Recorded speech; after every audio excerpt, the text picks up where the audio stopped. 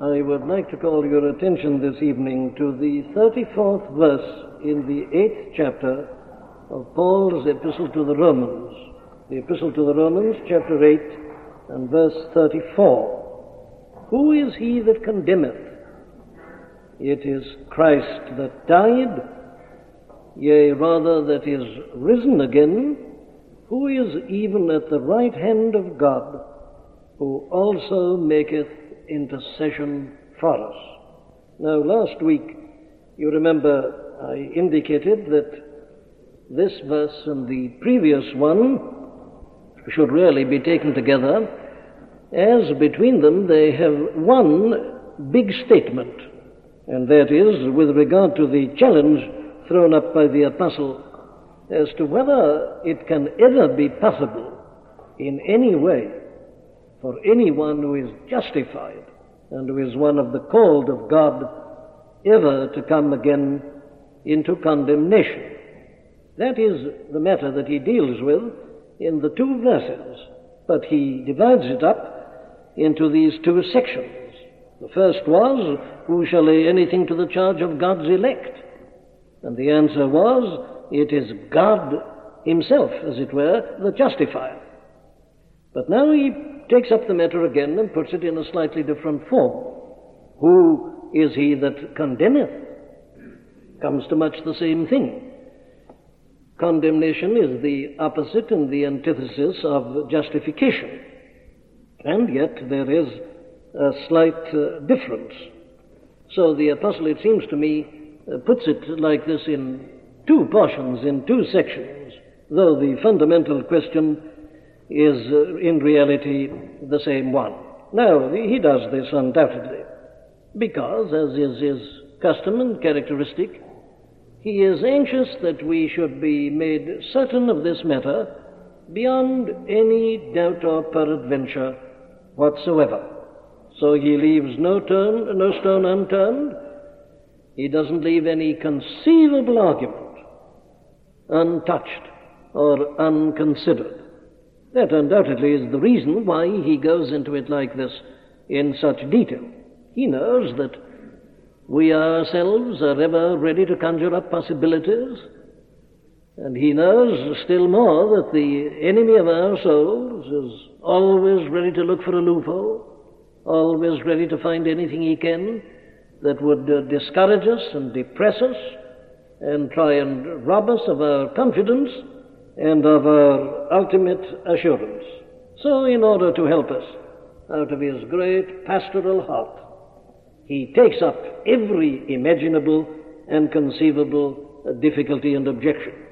Now then, you remember also that last week I justified the division of the matter as we find it in the verses of our Bibles, as against those who would say that who is he that condemneth is a kind of reply to it is God that justifieth. I regard these as statements in and of themselves. Verse 33 is complete in itself. Verse 34 is complete in itself. And you remember the reasons that I adduced for that. So what is the apostle doing in this 34th verse? Well, I think he's doing two main things. The first is this. He is giving us proof positive of the fact that it is God who does justify us, and he is proving to us that God has indeed done so. He's not content with just making the statement, it is God that justifies. Or, if you prefer it in the form of a question, is it God who justifies? Who's going to bring a charge against us? Now, having made the statement, he now gives us the evidence whereby we can be certain and sure of that fact that God has done that, and that therefore we can never be brought into condemnation. That's the first reason. It supplements, elaborates what he's already told us in the previous verse. But in addition, and this is the thing I want to emphasize as I argued last Friday night. Judgment, we've been told several places in the Scripture, has been committed to the Son. So that the possible argument may arise, very well, though it is God that justifies, as the judgment has been committed to the Son, may not the Son condemn us? May not he bring some charge against us, and because of the way in which he was treated in this world, bring us all again into condemnation? I suggest that here he is equally anxious to show that the Son will no more bring any charge against us, or be the means of our condemnation, any more than the Father himself. Very well then, that is what he is concerned to do. But again I would remind you that above everything else, his object in this verse is to demonstrate to us in a final and a satisfactory manner that any form of condemnation for the believer, the called of God, is quite unthinkable in view of the fact of what God has already done for us in and through our Lord and Savior, Jesus Christ. That's the basic statement. But he divides it up, as you notice, into four statements. It's a fourfold argument. And it is a final argument, a complete argument.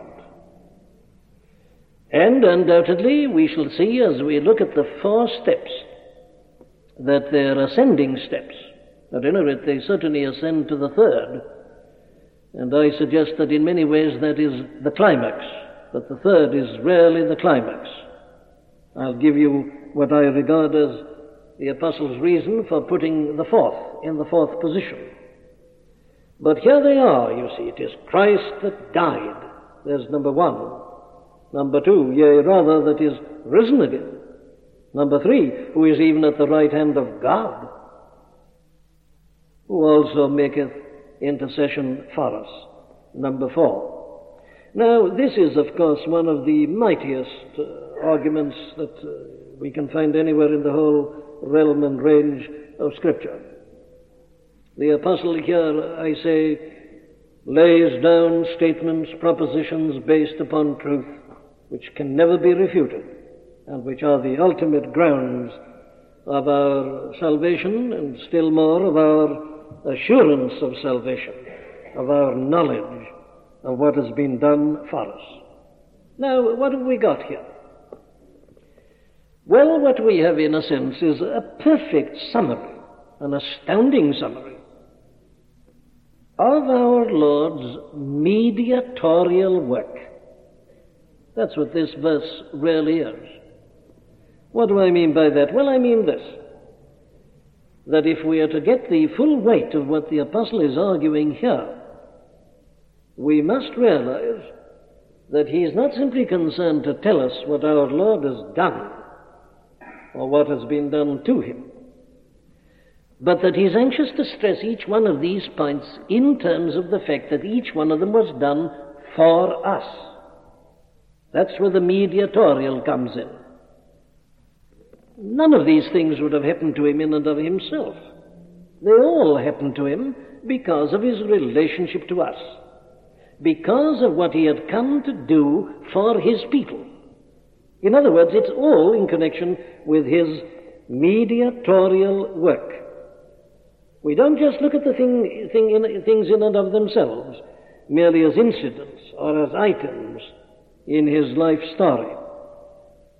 We regard them particularly and specifically as things that happened to him because of what he had come to do for us. In other words, in all these matters, he acts as our representative. It is his mediatorial work that is dealt with in these four matters that the Apostle puts before us. And his argument, you see, is this: that it is impossible, obviously, for God who sent his Son to do these things for us and on our behalf. It is impossible for God to punish us, or that the Lord Jesus Christ himself should in any way be the cause of our condemnation. Now, that's the argument. It is indeed another way of saying what our Lord himself said, as you'll find it recorded in the 3rd chapter of John's Gospel, in verses 17 and 18, where you read this: "For God sent not his Son into the world to condemn the world." You see, the Son of God can never be our condemnation. The question is, who is he that condemneth? Well, it can't be the Son of God. Why? Well, he was never sent into the world by God to condemn the world, but that the world through him might be saved. He that believeth on him is not condemned, but he that believeth not is condemned already, because he hath not believed in the name of the only begotten Son of God. Now, what we are looking at tonight in this 34th verse of this 8th chapter of the Epistle to the Romans is nothing but a restatement of that. God didn't send his Son into this world to condemn the world. There's no need of that. The world is already condemned. The world is already under condemnation. He sent him in order to save. Now the apostle is putting that before us in his own way.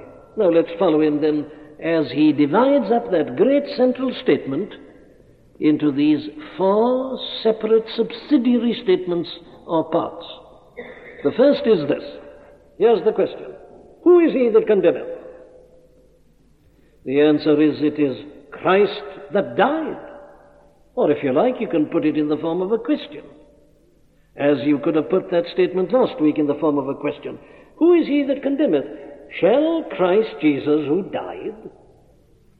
It's an equally legitimate way of translating, and perhaps it brings out once more the argument and the force still more powerfully.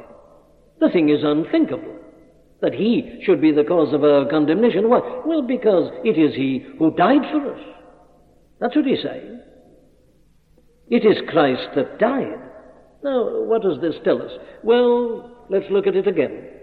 We can never look at it too frequently. You say, but I know that. That's what I learned when I was converted. All right, then, all I say to you is this, that if you say you know all about it, you've always had full assurance of salvation. The devil never makes you feel that you're not a Christian. You're never troubled when you fall into sin. That must follow of necessity. But is that true of anybody? It isn't true of anybody. We constantly need to be reminded of these things. This is the way to answer the accusation. This is the only way to be clear about the fact that we shall never come into condemnation. Christ, it is Christ that died. What does that mean? Well, here it means particularly this, as it always means in fact. In dying, our Lord received the condemnation that was due to our sins. That is why he died. That was the cause of his death. He was sinless. No one could bring any accusation against him. Men try to, but they fail. He says himself just before his death, "The devil cometh and findeth nothing in me," nothing at all, even the devil. He was innocent, he was pure, he had given a perfect obedience to the law of God. He had not failed in any respect whatsoever. Therefore, there was no need that he should ever die, because death is the wages of sin. Death is the punishment of sin. The soul that sinneth, it shall die. But he'd never sinned. So we are confronted by the fact of his death. It is Christ that died. But you've got to ask the question, why did he ever die? And we've got his own answer. When some of his disciples, in their ignorance and their failure to understand, were producing their swords in order to defend him, "Put them back," he says. "I don't need them." He had set his face steadfastly to go to Jerusalem. He knew he was going to die. He went deliberately to his death. He said, "Know you not that I could command 12 legions of angels and avoid all this and be carried to heaven?" But he says, "I can't do that. I couldn't fulfill righteousness if I did that." So we find that he goes deliberately to his death. And therefore there is only one explanation of his death. He died because he took upon him the guilt of our sin. Or, if you look at it the other way around, God laid the guilt of our sins upon him. He received our condemnation. His death is the condemnation meted out upon sin. But he hasn't sinned. It's somebody else's sin. It is the sins of the people for whom he is dying. That's why he dies. So that's what the apostle is telling us here. That when you look at his death, that's the argument you should deduce. He cannot be the cause of our condemnation, because his very death proves that he has taken our condemnation upon himself. How can the one who's taken our condemnation upon him be our condemnation? The thing is impossible. Reductio ad absurdum. The thing is monstrous. Now, that's the apostle's way of arguing. And that is the only way in which we can defeat the enemy and defeat the thoughts that arise within us as the result of the instigation of the devil. We've got to reduce this argument to absurdity. And we do it by looking in the true and the right way at the death of our Lord himself. Not only that, we listen to his statement there upon the cross. He says, "It is finished." What is finished? Well, the work that he'd come to do. What is that? Well, he's already said the same thing in his high priestly prayer. Even before his death, he's able to say, "I have finished the work which thou gavest me to do." And then he says it again, finally, upon the cross, "It is finished." What is this? Well, the two things he came to do. He came to give a positive obedience to God's law. He came to bear the punishment, the penalty that the law metes out upon sin and upon transgression. There's an active element, there's a passive element. He's fulfilled both. He can say, "It is finished," on the one hand and on the other. There is nothing left. But here particularly, he is saying that it is finished in this sense, that the condemnation of the law of God upon our sinfulness has been received. He's received it. He's received it to the full. There's nothing left. It is finished. All that the law has got to say about it and do about it has been done. It is finished. That's what he means. It is Christ that died, and that is how he dies. Very well.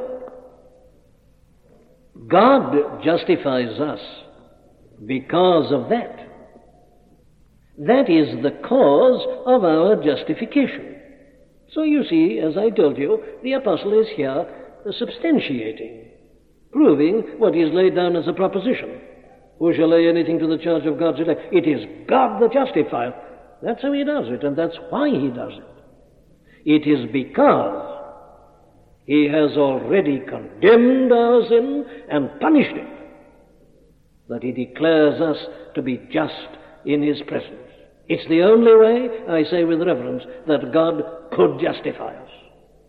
Thus, as Paul has already told us in the 4th chapter of this selfsame great epistle, and in verse 5, "But to him that worketh not, but believeth on him that justifieth the ungodly, his faith is counted for righteousness." Very well. God justifies the ungodly, and he does so because he's already condemned them. Justification is a declaration that we are no longer under condemnation. But let's look at it like this. This means then that God's justice is fully satisfied. Now that's a most important point. God is just. We were emphasizing that last Friday night. But here the apostle again puts it more in detail in this way in order that we may take a firm grasp of this. Justice is fully satisfied. And therefore we can argue like this, that if we were to be punished now, who believe in Christ, it would be unjust. Now that's a very strong statement, isn't it? But it's a statement that we must make not only on the basis of what we find here, but on the basis of what we find the Apostle John saying in his way, in the first epistle, and in the first chapter, and especially in verse 9, 1 John 1:9. Let me read the 8th verse as well. "If we say that we have no sin, we deceive ourselves, and the truth is not in us. If we confess our sins, he," notice, "is faithful and just to forgive us our sins and to cleanse us from all unrighteousness. Now, the two words that are material there, of course, are the words faithful and just. What does he mean by that? Why does he put it like that? If we confess our sins, he is faithful and just to forgive us our sins and to cleanse us from all unrighteousness. Well, what he means is this: that God is faithful to his own way of working and of doing things. God is faithful to his own statements. God is faithful to his own promises. Not only that, God is always just. So that he says, if we who are believers fall into sin and confess our sins, God's own faithfulness and justice demand that he should forgive us. Well, in what respect? Well, in this respect: that God has made the statement that in his Son he was punishing our sins, that his Son took upon him our condemnation, that he bore it, that he bore the punishment which we deserved, took our guilt upon him. Justice meted out the punishment. It's happened. God has told us that. Well, very well, says the Apostle John. You need have no fear about this. The very truthfulness, the faithfulness, and the justice of God makes certain that you are forgiven, because God has already dealt with the sin, has already punished or condemned it, and has already punished it in the person of his own Son. So you see, we can put it like this: that God's justice now, far from being a source of terror to a Christian believer, should be his greatest comfort, his greatest solace, his greatest security. Now, this is a very vital part of this whole doctrine of assurance and of final perseverance. We fall into sin and we think of the justice of God, and we feel that God would be very much justified if he did punish us, that we deserve nothing else. But that's wrong. The argument now should be put like this: the justice and the righteousness and the truthfulness of God now insist upon and demand that we be pardoned completely. Why? Well, because of what he's done in Christ. It would be unjust to punish the same sin twice over. And God can never do that. God can never be unjust. He is faithful and just. Now, that's what the argument really is. So that you see, here is an absolute proof, not only that we cannot be condemned, but that it is because of the death of the Son of God that this is impossible. For us to be condemned would mean that the sin we are guilty of, which has already been punished in Christ in our stead, should once more be punished in us. Well, that's injustice. All justice demands is the punishment of the sin. Well, it's already had it. It's already satisfied. Our justification declares that. Oh, very well. The inevitable deduction is that we cannot come under condemnation anymore. It would imply and involve that God is not faithful and is not just. All right, there's the content of this first great step in this mighty argument that the apostle is developing before us. Who is he that condemneth? Is it Christ that died? The thing's ridiculous. It's impossible. It implies an essential contradiction. It implies that God is no longer just. The justice of God is on our side in this matter now. The justice of God demands that whatever sins we fall into be forgiven, and that we be cleansed from all unrighteousness, because of what God has done for us in and through the death of Christ. That's the argument. And I know of nothing stronger than that. The thing that is most terrifying to the soul and the conviction is the justice, the righteousness, the holiness, the immutability, the truth of God. But the moment you become a believer, that is, I say, of all things, the greatest guarantee of your security and that you can never come under condemnation. Very well. There is the first step, but let's go on. Who is he that condemneth? It is Christ that died then, yea rather, wait a minute, yea rather, that is risen again. Now then, let's have a look at this. Let me give you what I regard as a better translation here. The yea rather is all right, but you can put it as but rather if you like. But then, yea rather, says this authorized, that is risen again. But a better translation is, yea rather, having been risen again. Having been risen again. Now you'll see the significance of that change, which I suggest is an improvement in a moment. Now then, what does this mean? Why does he say yea rather? Why does he hurry on to that? He doesn't stop at it is Christ that died, yea rather. I mustn't stop there, says the apostle. I must go on. Yea rather, that has been risen again. Now why this? Why this yea rather? Most significant, most important, and full of meaning, and full of comfort, and full of reasons and arguments, as we shall see, for yet further assurance. Well, what he's saying is this, that this carries it still further. That really was enough, but we got something more, something much more. Indeed, we wouldn't have been able to make our first point if we were not sure already of the second one. Because it's only, in a sense, in the light of the resurrection that you understand the meaning of the death. That was true, you remember, of the apostles. It's always true. It's only as you understand the truth about him revealed in resurrection that you understand all that happened to him before. Well, how does it work? Well, it's something, I say, that proves this argument still further and yet more deeply. Let me put it like this to you. The argument in this phrase is one of the most amazing compressions in the whole of literature. In this one phrase, yea, rather, that is risen again, you've got a synopsis of 1 Corinthians 15. You remember how long a chapter that is, don't you? Well, here it is in a phrase. This is just a compression, a synopsis, a summary, an epitome. 1 Corinthians 15, the whole argument about the resurrection. In other words, what he's saying is this, that if you couldn't go on to say, yea, rather, that he's risen again, you are yet in your sins. Your faith is vain. You're still under condemnation.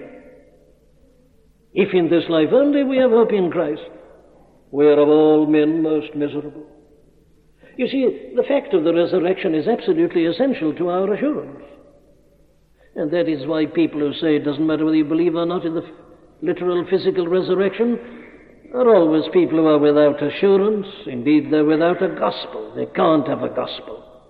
The apostle's argument there, as it is here, in 1 Corinthians 15, as here, is that if you are not sure about this, well, then you've got nothing. Our preaching is vain, your faith is vain, you are yet in your sins. Now, why is this so important? Well, he's already been dealing with this in a sense, as we saw long ago at the end of the 4th chapter, where the last verse is this, who was delivered for our offenses and was raised again for our justification. You see, he was dealing finally with this matter of justification, and he said that these things that we've read about Abraham were not only written for his sake only, but for us also, to whom it shall be imputed, if we believe on him that raised up our Lord Jesus from the dead, who was delivered for our offenses, delivered to death, because of our offenses, because of our sins, because of our condemnation, and was raised again because of our justification. Now, he's returning to that. He's putting all that again in a different way. But what's he mean? What's he saying? What's his argument? Well, let me split it up for you once more. Let's put it like this. What he's saying is that it was God who raised him from the dead. Hence my suggesting to you the better translation. The Scripture is curious about this. Some places seem to say that our Lord raised himself, but the majority of references to this tell us that it was God who raised him. It's a mystery, that. But here, what the apostle certainly says is this: it is Christ that died, yea, rather, having been risen again.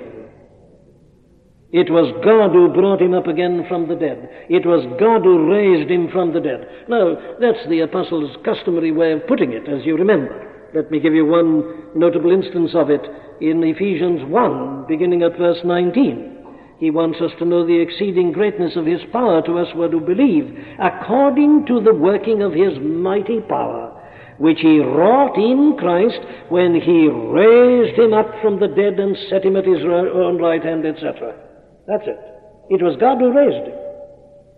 And you remember in the reported speeches of the Apostle Paul in the book of the Acts of the Apostles, in preaching at Antioch in Pisidia, for instance, he brings it out in a very dramatic manner. He says how they crucified him, but God raised him from the dead. That's always his way of putting it. And that's what he does here. Very well, but there's the first step in the argument, therefore. God raised him up again from the dead. Very well. Why did he do so? Well, the answer there in Romans 4:25 is this: he raised him again from the dead because of our justification. He delivered him to death because of our offenses. He raised him up again from the dead because of our justification. Now, what does this mean? Well, it's important we should be clear about this. The resurrection is not the cause of our justification. The death of Christ is the cause of our justification, as I've just been showing you. It isn't the resurrection that justifies us. Well, what does the resurrection do? The resurrection is the proof to us that we have been justified by the death. That's what he's saying. You see, Christ had to die because of our sins. He dies because of our sins. He rises because of our justification. The justification is before the rising. The rising is the proclamation, the declaration, the assurance of the fact that we are justified and accepted in the Lord Jesus Christ. Very well. That is the second point, therefore, which we deduce and argue in this way. God, in raising his Son again from the dead, is proclaiming to us that he is satisfied with the work that he had done, that he had fully borne the punishment of sin, that everything the law demanded has been more than fully satisfied, that there is nothing left at all, that he's taken it all upon himself, and that every demand of God's character and law has been fully satisfied. The resurrection is a great proclamation of that. It's because of that God raised him from the dead. But of course it doesn't stop at that. We go on to a third argument, and a most important one, from the standpoint of our comfort and consolation and assurance of salvation. There are 5 main enemies that we have to fight. I mean, we who are Christians. Now, the early centuries of the Christian church were very concerned about this. And Martin Luther was very concerned about this and gave it a good deal of emphasis. But we don't always emphasize it as we should. The main thing, of course, in the work of salvation is the satisfaction of the justice of God. But when you look at it all from the standpoint of assurance, it's very good to look at it in what is sometimes being called this classical view of the doctrine of the atonement, which puts it like this: that our Lord's work upon the cross delivers us from these 5 main enemies that confront us. What are they? Well, they are sin, they are Satan, they are the law of God, death, and hell. Those are the enemies of men. These are the things that are against us. Sin, the law, and Satan, and death, and hell. And here is man fighting against these. And before he can have a full assurance, he must be fully satisfied that they've all been dealt with, and dealt with a final and in a conclusive manner. Now, the resurrection helps at this point tremendously. We've seen already, do you see, how sin and guilt and the law have already been dealt with by the death of Christ. But what about death itself? What about the grave? What about hell? Here are powerful enemies and foes that are confronting us. You remember how the author of the Epistle to the Hebrews puts this in the 2nd chapter of his great epistle? He puts it like this. He says, "For as much then as the children are partakers of flesh and blood, he also himself likewise took part of the same, that through death he might destroy him that had the power of death, that is, the devil, and deliver them who through fear of death were all their lifetime subject to bondage." That's true of the whole human race, whether they always understand it or not. It's true. Well, now then, the resurrection does this. It is a mighty proclamation of our Lord's conquest over death, over the grave, over hell. What is death? It's the wages of sin. So that's why people are afraid of death. The sting of death is sin, and the strength of sin is the law. That's why people are afraid of death. The sting of death is sin, this sense of guilt. What's going to happen to me? People who call themselves atheists, they don't like facing death, and that's why this fear, it's there, it's innate in the whole of men. The sting of death is sin. When you understand the law, it makes it stronger, and the strength of sin is the law. So you see, we need to be delivered.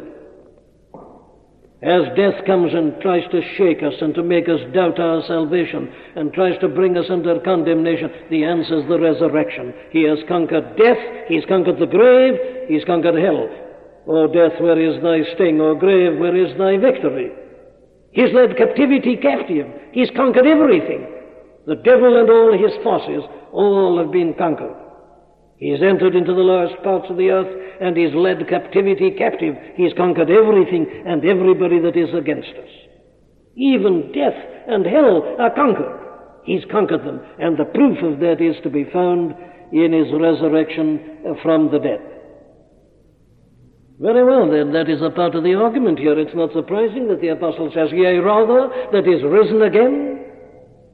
It not only tells me that God is pleased with the work and accepts it and is satisfied with it, it is a final proof to me that every consequence of sin he has dealt with in detail, he's conquered them all, he's cleared them all, and he rises in proclamation of that fact. Now, I reminded you at the beginning that our Lord did all this and endured all this, that all this happened to him as our representative. This is all a part of his mediatorial work. He'd never have been in the world but for us. He'd never have died but for us. He'd never have been buried but for us. He'd never have been risen but for our sake. Very well. You see the deduction we are to draw. This is where assurance comes in. The apostle has really said it all already in chapter 6, verses 8 to 10. Listen. Now if we be dead with Christ, we believe that we shall also live with him. Listen. Knowing that Christ, being raised from the dead, dieth no more, death hath no more dominion over him.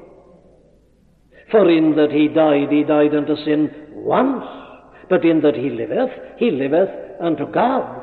What does that mean? Well, what it means is this. He died unto sin once and for all, never again.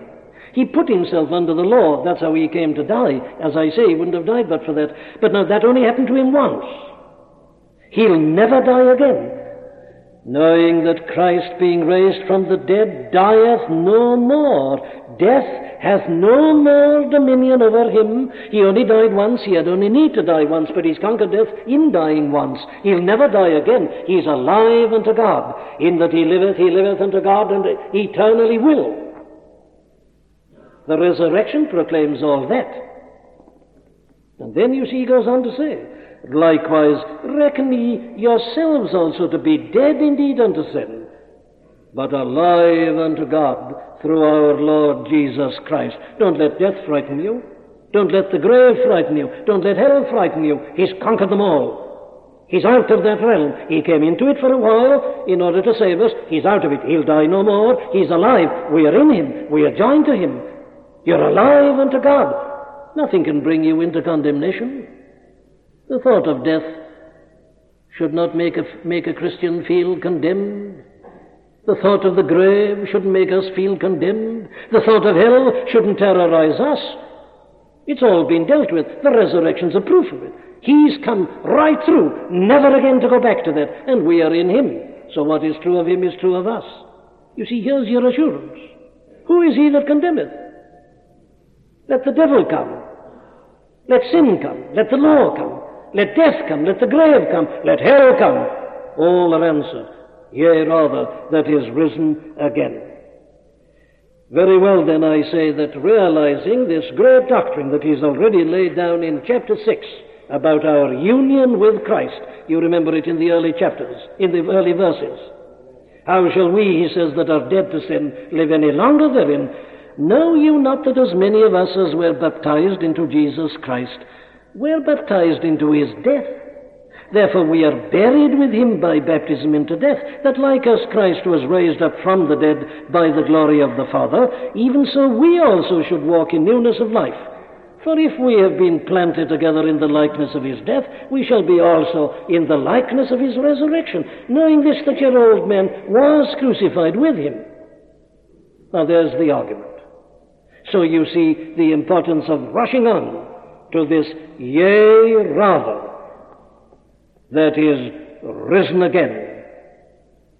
It is here we are made certain that his death was sufficient, that everything has been dealt with. Here is the proclamation of the fact that we are justified and accepted in him. Now, we've already seen in the 11th verse of this same 8th chapter how the apostle hinted at it there. He says, if the spirit of him that raised up Jesus from the dead dwell in you, he that raised up Christ from the dead shall also quicken your mortal bodies by his spirit that dwelleth in you. Same argument. And Peter, of course, in his way, says exactly the same thing in his first epistle, 1st chapter, 3rd verse. Listen. Blessed be the God and Father of our Lord Jesus Christ, which according to his abundant mercy hath begotten us again. When he raised his Son from the dead, he said, here is my first begotten, the one this day have I begotten thee, by raising him up from the dead. And he's begotten us again to a lively hope by the resurrection of Jesus Christ from the dead, to an inheritance incorruptible and undefiled, and that fadeth not away. He says the same thing in the 3rd chapter in verse 21. He says, the like figure, whereunto even baptism doth also now save us. Not the putting away of the filth of the flesh, but the answer of a good conscience toward God by the resurrection of the dead. What gives me a good conscience toward God is this resurrection from the dead. It's exactly the same argument. And indeed, the Apostle Paul puts it so clearly once more in Ephesians 2:6. You remember the argument. You were he quickened when you were dead in trespasses and sins. That's the beginning of the argument. But he goes on to put it like this. Even when we were dead in sins, hath quickened us together with Christ, by grace are ye saved, and hath raised us up together. We've been raised with Christ. What happened to him happened for us. It happens to us with him, because he is our head and representative. We are the body. We partake in all this that has happened to him. So we are risen together with him. And therefore condemnation is a sheer impossibility. He can't be condemned again. He doesn't go back again under death. Neither do we. We are alive unto God, even as He is alive unto God. And that makes any thought of condemnation not only impossible, but completely ridiculous. Very well then. You see, we've arrived at this point.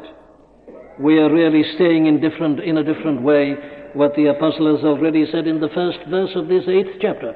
There is therefore now no condemnation.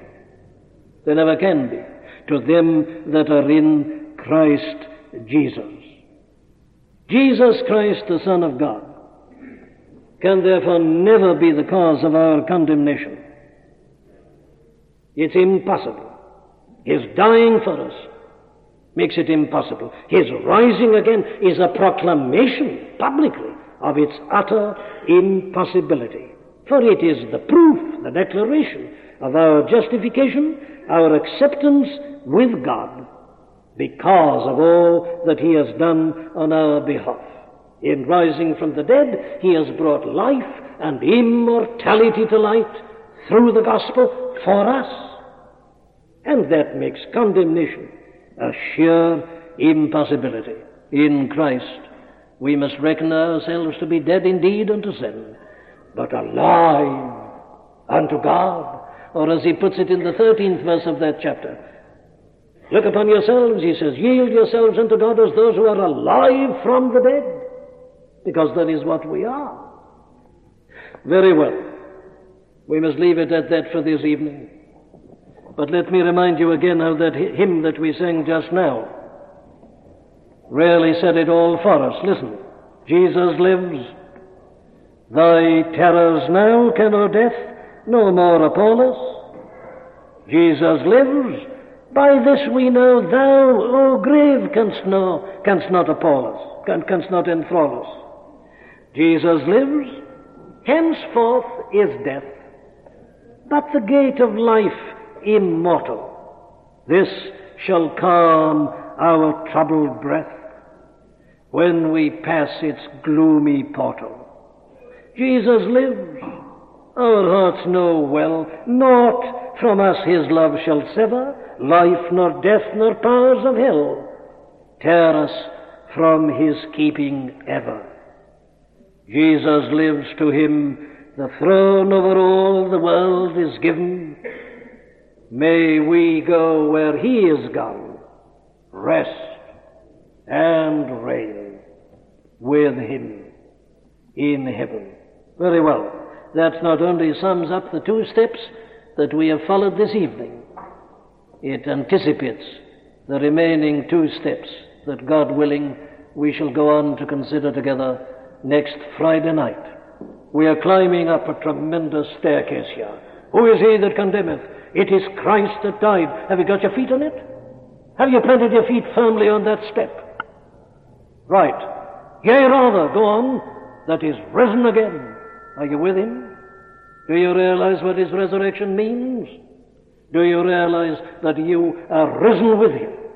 If you do, you will know that there never can be any condemnation to such as are in Christ Jesus.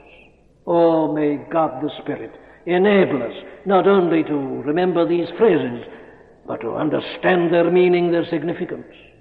May he bring their power to us, that we shall never again, even in thought and in spirit, be brought into bondage, into captivity, into condemnation, into any uncertainty with respect to our ultimate salvation, our final glorification, and of the fact that we are indeed the children of God, and heirs of God, and joint heirs with the Lord Jesus Christ.